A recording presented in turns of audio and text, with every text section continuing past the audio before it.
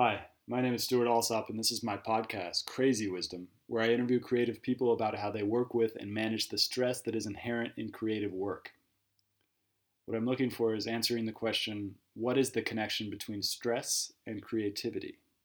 Is stress inherent to creativity, or does creativity relieve stress? I don't know, and that's why I'm interviewing people who are creating something. Usually I'm based in San Francisco, but for the last month I've been traveling around Europe and interviewing people here about what their difference, what the connection is between stress and creativity. Today I interviewed Marie Schneegans. She's the CEO of Workwell, an app that I will let her introduce more. She has some really beautiful wisdom about how she works with stress, her meditation practice, basically all the things that kind of help her live this daily life. One of the most important things she shared with me was the importance of disconnecting.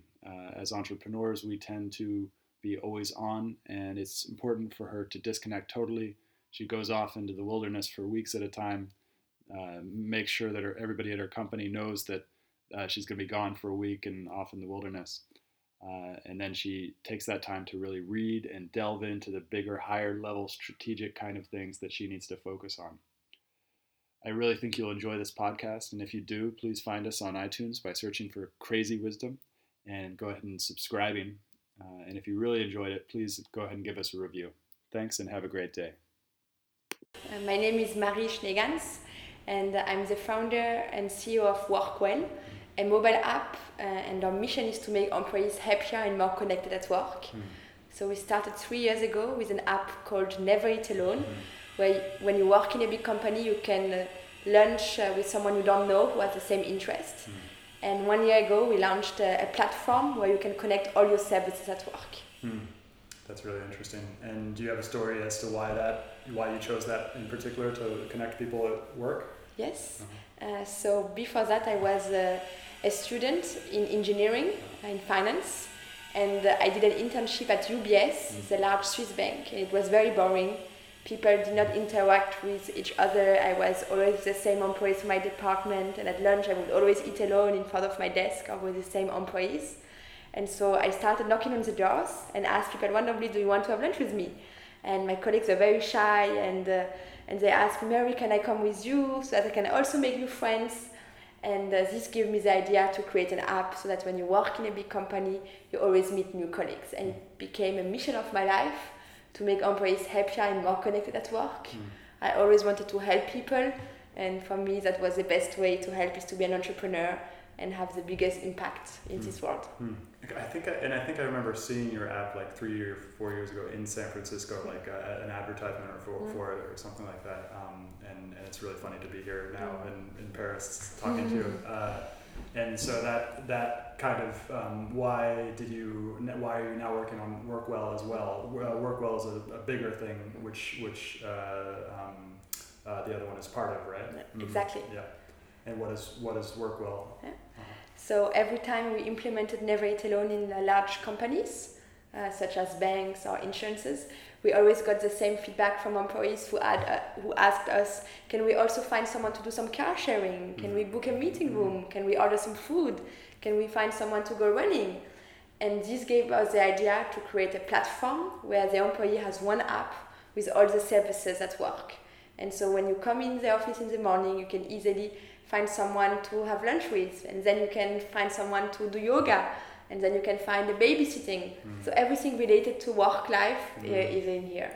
And your customers, are they larger organizations? About how many people are in these organizations? Usually it's usually it's Fortune 500 companies. Okay. So big corporates, very traditional ones with lots of silos. And we want to help them break these silos and have a better life at work. That's really interesting. Have you been finding any evidence that people outside of these silos are now connecting between silos? Are people starting to do this now? Yes, we did some research. And so that thanks to the app, more than 50% of employees interact with people from different departments, and also 70% of employees from different hierarchy levels. Wow. So this breaks silos in a very simple and convenient way. And it must be cool, because I imagine that if you're working directly with someone, you can't have that same type of relationship as you could with somebody outside of your particular silo. So that seems like a pretty cool thing. What are some important techniques for you in terms of mental health or keeping yourself sane while starting this company? So it was very important for me to disconnect, because when you are an entrepreneur and you have a big mission, you always want to work. And so from the very beginning, I had mentors who learned me to meditate. So I started meditating when I was an intern at UBS. So during lunchtime and in the morning and after work, I always took a few minutes with myself and take some breath exercises. And then I learned also to meditate while walking. So instead of focusing on your to-do list, you focus on your path. So you go very slowly with your feet. You focus on your walking path. Yes, exactly. And that's something I love to do. And I have lots of fun. And after that, I also went to an ashram in India to learn more techniques. And then when I came back, it became a routine and a habit that I do in my daily life, and helped me to focus and be less stressed. Because when you are a very busy person, it's very important to take time with yourself. So the more busy you are, the more important it is to take time with yourself and be surrounded by people who are also with the same mindset. So I like to during the weekend to go in the mountains, hiking. That also helped me to have a balance. What is the feeling you get when you get into nature and kind of just are surrounded by trees or nature? It's a feeling of happiness, of being well, of being surrounded by the people I love and the place I love. And then when I come back to Paris, where it's a very stressful city, even though it's very beautiful, it gave me this positive energy and the big smile that I have every day. So I need these moments with myself. So every year I go 1 week in a place without my computer and without my phone, and I disconnect completely, so my team knows that I will not be on Slack. My client, someone else of my team will answer the important emails. And so I force myself to have this distance once a year. Do you go somewhere a different place each time, or do you go to the same place? Yes. So last year I was on a boat in the Greek islands. Cool. So every day in a new city. And this year I'm going to Cefalù. It is in Sicilia, in Italy. In Sicily, right. Sicily, yes. In a bungalow. Very cool. And I will do some sailing. Sailing, cool. And do you bring a lot of books with you as well? Yes, okay. So last year I brought 10 books for 1 week. So every day I read more than a book. And what was the book that most changed your life after reading it on that trip? It was the one that was about the habits of entrepreneurs.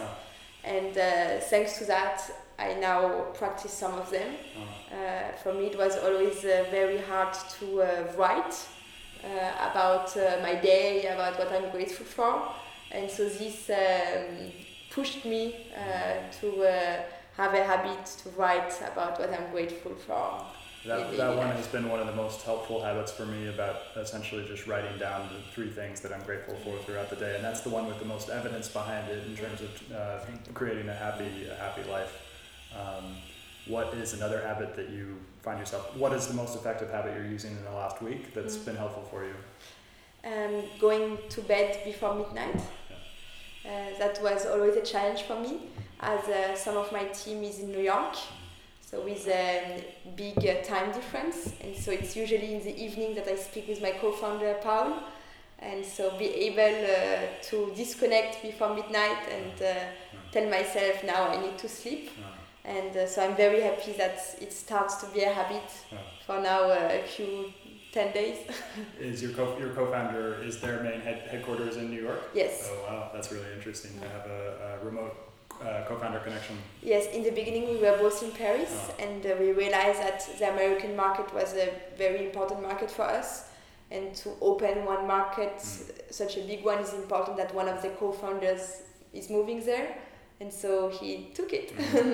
And that's what I would love to talk about is how many of your customers are American versus how many French, how many versus that, and then how many those two versus international. Yeah. So today we work with more than 100 employees, no, 100 companies, sorry. And I would say that 70% of them are European, and then 30% are worldwide, so from the US to Asia and Australia. And our goal is that in the next 5 years it will be the reverse. Interesting. And because I was talking to somebody, you only have 20 employees here. What are most of your employees doing? So 2/3 are engineers, as creating such a platform requires lots of technical efforts and many technical challenges. So we are always hiring more engineers. And today our sales team is very small. We only have one person, but we are very lucky that we get lots of demand. So it's more about closing a deal and then implementing. So we have a deployment team. So it's a customer success managers that are taking care of the clients. Is that the next step? Is essentially now that you've got the engineering more figured out, now you're going to start to grow the company in sales and customer support. That is really cool. What's been the hardest thing that you didn't expect? It's managing a team. I'm the youngest one in my team. On your whole team? Yes. Wow. And so I always need to give feedback to employees who are more mature than me and have more experience. So I follow a lot my intuition. And it seems very humbling as well, like to have that responsibility of like being the decision maker for people who have a lot more experience. So how have you worked with that? I always try to do many one-to-ones. So every 3 weeks I meet people from my team. So it can be, this morning I had a one-to-one with Son, who is our head of engineering.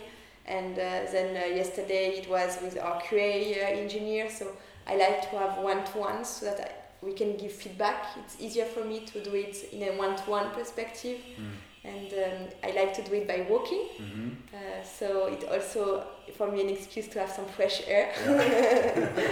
And the conversations are more natural for me, and it's for me more fun. Has anyone told you no, they don't want to go on a walk? No, never. Maybe they don't feel they can say no to me, but maybe they also like it. That's so cool. But I like this habit as well. Yeah, that seems like a very important habit, and it's one that's become more popular in Silicon Valley, but I don't think it's spread very far outside there. No, in France it's very rare. My team always told me that in their previous companies, they didn't had so many one-to-ones and never walking. And for me, even when I had to fire someone a few weeks ago, I do it by walking. It's easier for me, and I feel it more deeper and better. Have you ever fired anyone before that? Yes. Okay. And but this time it was a person that I liked a lot, so it was harder for me, but very important to do it. And how do you, because in those situations where I know it needs to be done, but it's very hard to have those hard conversations, what are some strategies, or is there anything you can do before those types of things that kind of help you to get through it? I try to take some time with myself, a few minutes before that, so not finishing a meeting and directly going to another meeting. So there is a trick that John Chambers from Cisco learned me. He told me that and the best way is to go to the toilets in between meetings, to do the follow-up of your previous meeting and to think about your next one. And so to have this moment with yourself in between meetings, especially in the hard meetings, helped me a lot. That's a great technique, and exactly what I look for on this show. It's really interesting because I read a lot of philosophy, particularly Indian philosophy, and there's a strain of philosophical thought in India called Kashmir Shaivism, And they do talk about a lot of what the Buddhists talk about and Hindus and stuff like that, but they in particular talk about that everything in existence has 3 stages. When you start it, when you sustain it, and when it ends. And so you can notice this in your daily life when you're in a meeting. It starts, that start period has a consistency that's different than when it starts to be in stasis, and then that consistency is different when it starts to go down as well. And that's a really cool way of it's almost a ritual that you can essentially okay, that part of that is done, back to the here, what's going on now, and then what we're going to do in the future. That's really cool. Do you read any philosophy or? Not really. My fiance reads some philosophy, so you can see after our meeting some books. And it's something that is quite difficult for me to read. I prefer books currently I'm reading about intelligence. And so there are some philosophy behind, but it's not only about philosophy. So I like to have books where there is some philosophy. Yes, more practical. Yeah, definitely. That's interesting. How do you know when somebody's telling you something that you can use in your own life? Something that's practical. So when you're listening to a talk or you're reading a book, what are those? And this might be something that's implicit, so something that you just do. But how do you know when that will be useful? Usually it's when, for instance, if I speak to someone, I like to ask them about their habits, and I like to test them. So I always like to test and see if it works for me. Sometimes it will work, sometimes not. And in the books, I always take lots of notes, and then I also test it. And so what are some of the differences? Because how long did you live in San Francisco when you lived in San Francisco at Mission Control? Yes. How long did you live there? And had you already started your company when you were living there? So I participated in a hackathon in Berlin, in Germany. And thanks to that, we got a prize in San Francisco. And during my stay, some part was at Mission Control. So I stayed in San Francisco a few months. And I loved the energy, the mindset, the friends that I make, like Dave. It's like a second family. And it is very different than in France, where the startup community is still small. So for me, it helped me to realize that there is no problem and only opportunities, and when we want, we can. It's a more positive mindset. And that failure is okay. So I loved this experience, and it was important for me to go back to Europe to give that spirit as well, and to inspire other young students to start a company. So I like to mentor students to give them my experience so that they are motivated to change the world as well. And is that some part of the reason that you stay in Paris? Because a lot of companies end up, going to San Francisco, seeing what it's like, and then moving there, or even just moving there in the beginning, and then keep their company there. But so for those that don't know, in Berlin, you have a few companies. You have SoundCloud that managed to stay there, and you have a few other companies in Sweden. You have Spotify, and these kind of billion-dollar companies that decide to stay in outside the. What were some of your reasons for staying in France? So the first reason is that my fiance also is an entrepreneur, and he has a big AI company, and the best engineers are in France for his topic. And for me, it was very important to live together with him and to have this balance of work and personal life. And the second reason is that we are also a tech company with lots of engineers, and in France we are very lucky. They are the best engineering schools, and it's less expensive than in the US because the government is helping startups by giving grants to entrepreneurs to start the company. And as my tool was a tool that is for big companies, very traditional ones, my market are more New York, Paris, so big traditional companies that are not necessary in San Francisco. So San Francisco is great to raise money, to be with friends, but not to make money. And not to find your customers really. I mean, unless your customers are online, and that's really interesting. But the one issue that I can see with that is essentially if you're in San Francisco, you have access to a lot of advisors, a lot of mentors who have done it before, and that how much are you able to get that here, and how has that changed because of the internet now that you can actually reach out to somebody?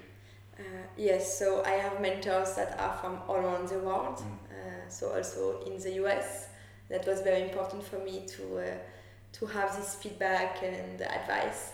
And in France, there is an amazing foundation created by Clara Guémard and Gonzague de Blinière, which is called RAISE and helps entrepreneurs working with large companies.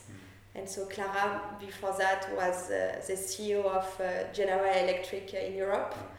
And she has 9 children and managed to do both in an incredible way. She is the president of the Women's Forum and taught me a lot about giving back, about having a family life with an amazing work life, and to have these mentors very near you where you can reach them and be with them was very important for me. And now in France it's starting to have a bigger startup community. There is Station F, which is a big incubator with I think 800 startups working there, living almost there, with a big restaurants opening every day. So it's a change of mentality. And so I'm very excited to be part of it. Yeah, I've actually been at Station F for the last week interviewing people. Perfect. So it's been very interesting to see this kind of growth of entrepreneurship in France and Paris. And I interviewed a man named Deacon yesterday who started Dear Muesli, which is a muesli company, customized muesli company. He had a lot of interesting things to say about how the growth of the French entrepreneur system, but yet there are still a lot of bureaucratic challenges, a lot of red tape, a lot of things that are very still difficult in order to start a company here. Well, did you face any of those issues, like registration for the company? How much does it cost to register a company? That's a good question. My co-founder did it. So I don't know. I registered my company first in the US, so it's a Delaware company, and then in France, which is a SAS, very typical for startups here. It took more time in France. I remember a few months, whereas in the US it took a few days. But for me, this kind of challenge, I don't care. I just want to get it done and work on my project, and I don't want any excuse. So. And it's just kind of like work that you have to grind through. Like it's like take 3 hours, deal with the thing. How do you stay motivated to do that type of work? I love so much my mission, and it's so important for me that I will do everything to make it happen. And so if I need to do a queue for 3 hours to get my paper done, I will find a way to delegate. And this is a question I've always had, and not many people have been able to answer it, but how do you know when something you should delegate it or not? I follow my intuition. I'm dyslexic, so from very early on in my startup life, or even as a student, I always needed help and delegate and ask people to do stuff for me. Interesting, yeah. And so when I started being an entrepreneur, my co-founder always helped me in everything related to writing. And now I just hired a chief of staff, Aliza, which is helping me with my agenda, with writing, with emails, with everything that I can do well.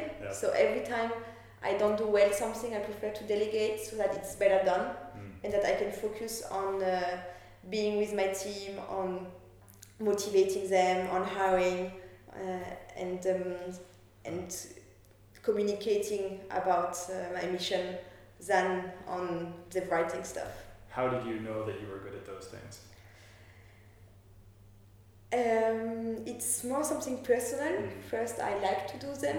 Yeah, liking. I think liking is so that helps a lot in being a good person. Yeah. And I always wanted to improve. So, for instance, a few weeks ago, I started having English lessons every week.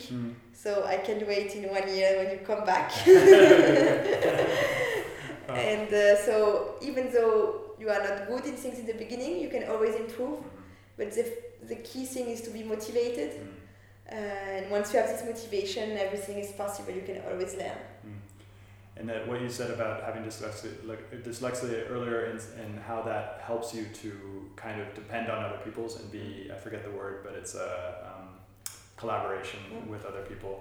I just read something similar. Somebody wrote a guide as to how to, it was Dan Martell of Clarity FM. He wrote a guide as to how to have ADHD, how to manage ADD without medication. And the big thing was to basically realize that you have an advantage because I have ADD as well. Anybody who has these issues finds challenges early on in life and then finds out that to solve those challenges you need the help of other people. So that's a really interesting thing, and that's what I talked with Dave about. I interviewed Dave Fontenot like 3 months ago, and we talked about his ADD, and basically it's a superpower. And so a lot of people online talk about entrepreneurship and wanting to be the next Steve Jobs and everything like that. But the issue with that is that like Steve Jobs was like gifted, but then he was also super challenged at the same time.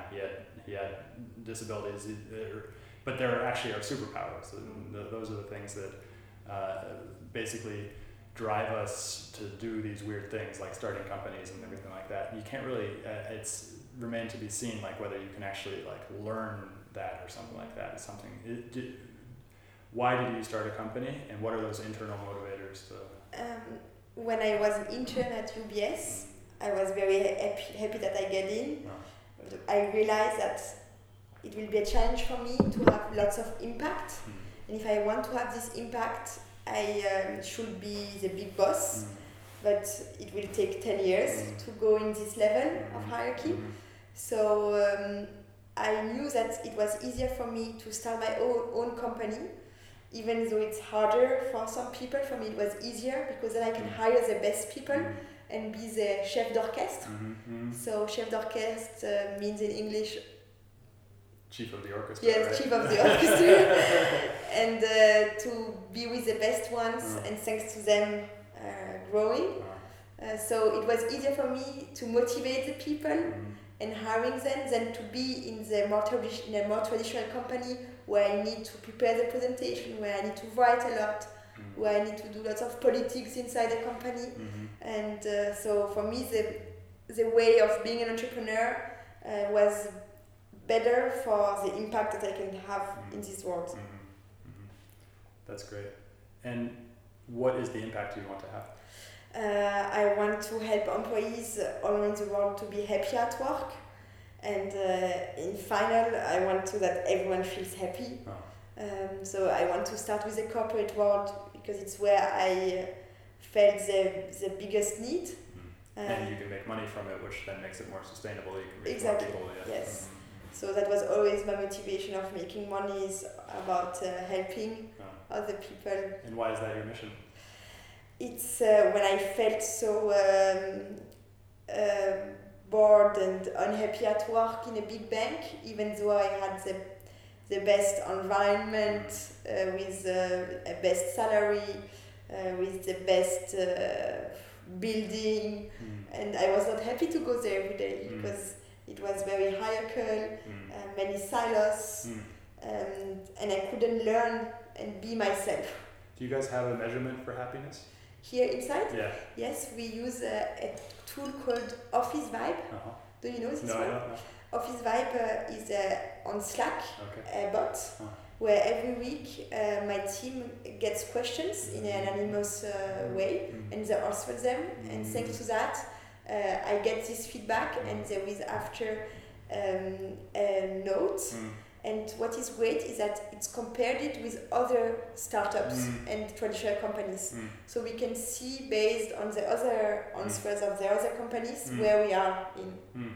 That's really interesting. And that's collecting subjective feedback over a period of time, basically, so you can get accurate time adjusted kind of feedback, because most people aren't able to go back in time and say how happy they were. Exactly. And that's really interesting. And I was going to ask, like, how can you find objective metrics of happiness? But there is no way to find objective metrics of an internal subjective state. So that's really what does happiness mean to you? For me, it's to be well.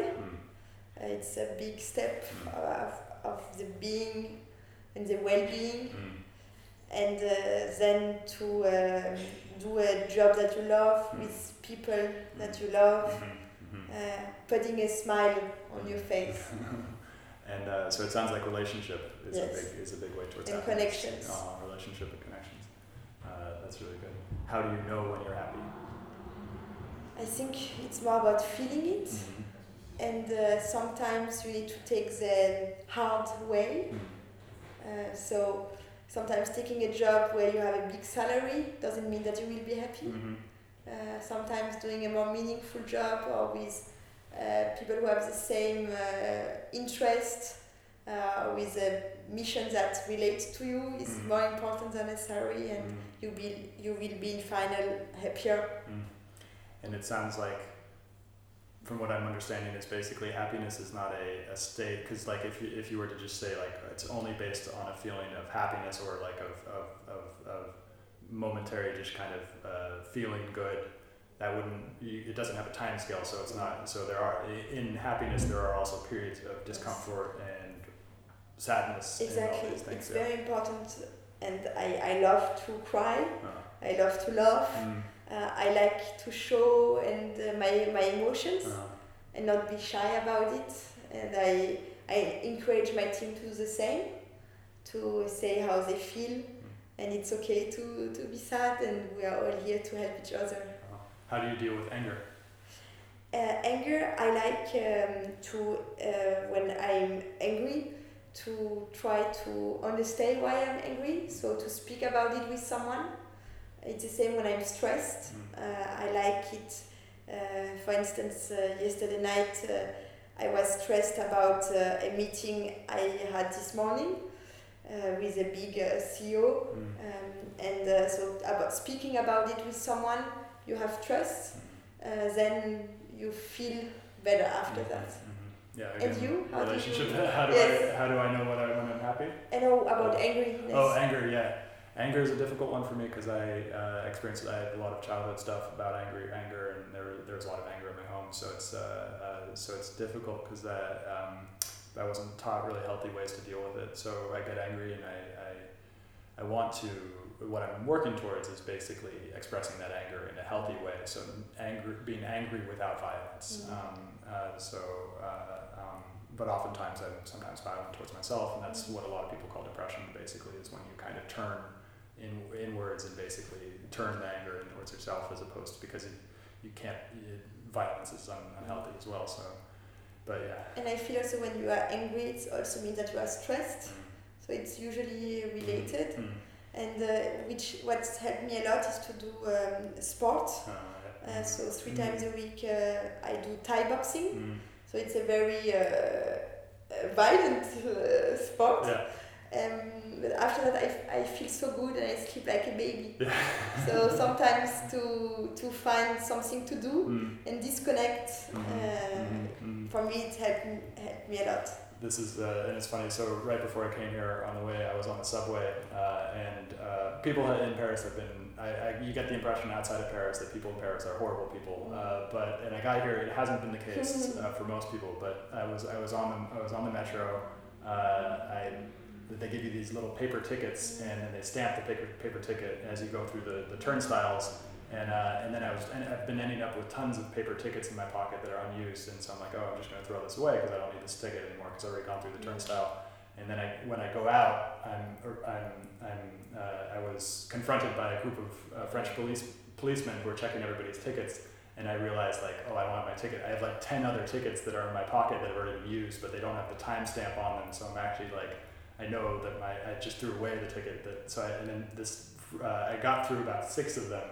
I was like, okay, I'm home free. I'm gonna get out without them checking, because they were talking to some other one. And then a woman on the side of the wall was like, let me see your ticket in English, and like I speak a little French, but I usually in situations like this I can usually get out of it by not speaking in the local language and pretending I don't know it. But she obviously spoke English, and then she starts like yelling at me, like stand over there, like get it, and I started to feel very angry, and just like cause she was being very impolite about it, and then I give her the other tickets I had, and she's like, and then some like people came behind us, and she like orders me over to the other side of the room, and I'm just like and then I felt so much anger in the moment, and I was like, okay. Usually I would just be like, okay, I would try to turn it into a story, because that's when many people have trauma, they kind of essentially turn all these events that happen to them into stories, and a story is basically a way that you can kind of not deal with that emotion that it's causing. And so this time I tried to just kind of feel the anger and let it, because anger is like a powerful energy. It's a very like useful energy. But yeah, this time I tried to just kind of let it move through me and be angry. I want to start yelling more. It's like a boxing. Yeah, boxing. Yeah, I've done some boxing. I've done a lot of taekwondo and Muay Thai. But that's really, so that just happened to me. So it's on my mind about anger. Yeah. So we got about 5 minutes left. What is one kind of piece of advice or a book you've read or something you've recently heard or something you want people to understand about stress and creativity? So, for me, when I'm stressed, I'm not creative at all. So I usually I'm creative when I'm on holiday or when I don't have too many meetings, because my mind then has some distance about my daily work, and so I can find some other ways and be more creative. But then what is your definition of creative then? For me, being creative is to find your next step or finding other ways of doing your work. For instance, if you always sell to the same type of companies, by being creative you can maybe find a new way of selling. And to having this distance with your daily work helps me to be creative. Because I often, when I tell people that I'm running the show and I ask them to be on, I say I'm interviewing creative people, and a lot of people are like, oh, I'm not creative, even though they're starting these companies. And so what I thought you were going to say is that creativity is like doing art or something like that. But I see what you've done now. You've created a company with 20 people, and like that is creativity, right? That's creating something which did not exist before. But to always create something new is very important. Like we went from Never Eat Alone to Workwell. If I didn't take the distance and taking time with myself, I wouldn't be where I am today. So it's very important to take that time with yourself to be less stressed, to move forward. It's always the same mission, but you are always more creative and finding a new way. And that seems like what you said there is basically that you as somebody who's running a company, you are stuck in the details a lot, but creativity to you means to basically come back and look at it at a higher level and then see, instead of seeing just the pawn on the chessboard, you're seeing the whole chessboard and basically seeing where everything can move. That's really cool. That's very exciting as well. It's what I love to do. It's always finding the next chapter of my book. And so when you, for instance, in a few weeks I'm going with my co-founder in a holiday house from his parents in a new place I don't know and where I will have no meetings, and so I know that something amazing will turn off. And that's so that brings up a great point about relationships, basically, because relationships can bring you into those like experiences that you wouldn't plan, basically, that can sometimes lead to more creativity. It's really interesting. And being all together with people from different backgrounds, so we will go with an architect, with a mathematician, with my co-founder and I, and my co-founder is also a painter, so he did this one. So I like to be surrounded by different people than myself. That's really great. Well, thank you so much for coming on the show, Crazy Wisdom. And how can people find you? You can find me on Twitter with Marie Schneegans, or on Facebook with the same name, or by email, marie@workwell.io. And how can they find Workwell? They can find Workwell on our website, workwell.io, or on Twitter. Cool. Thank you so much. With pleasure.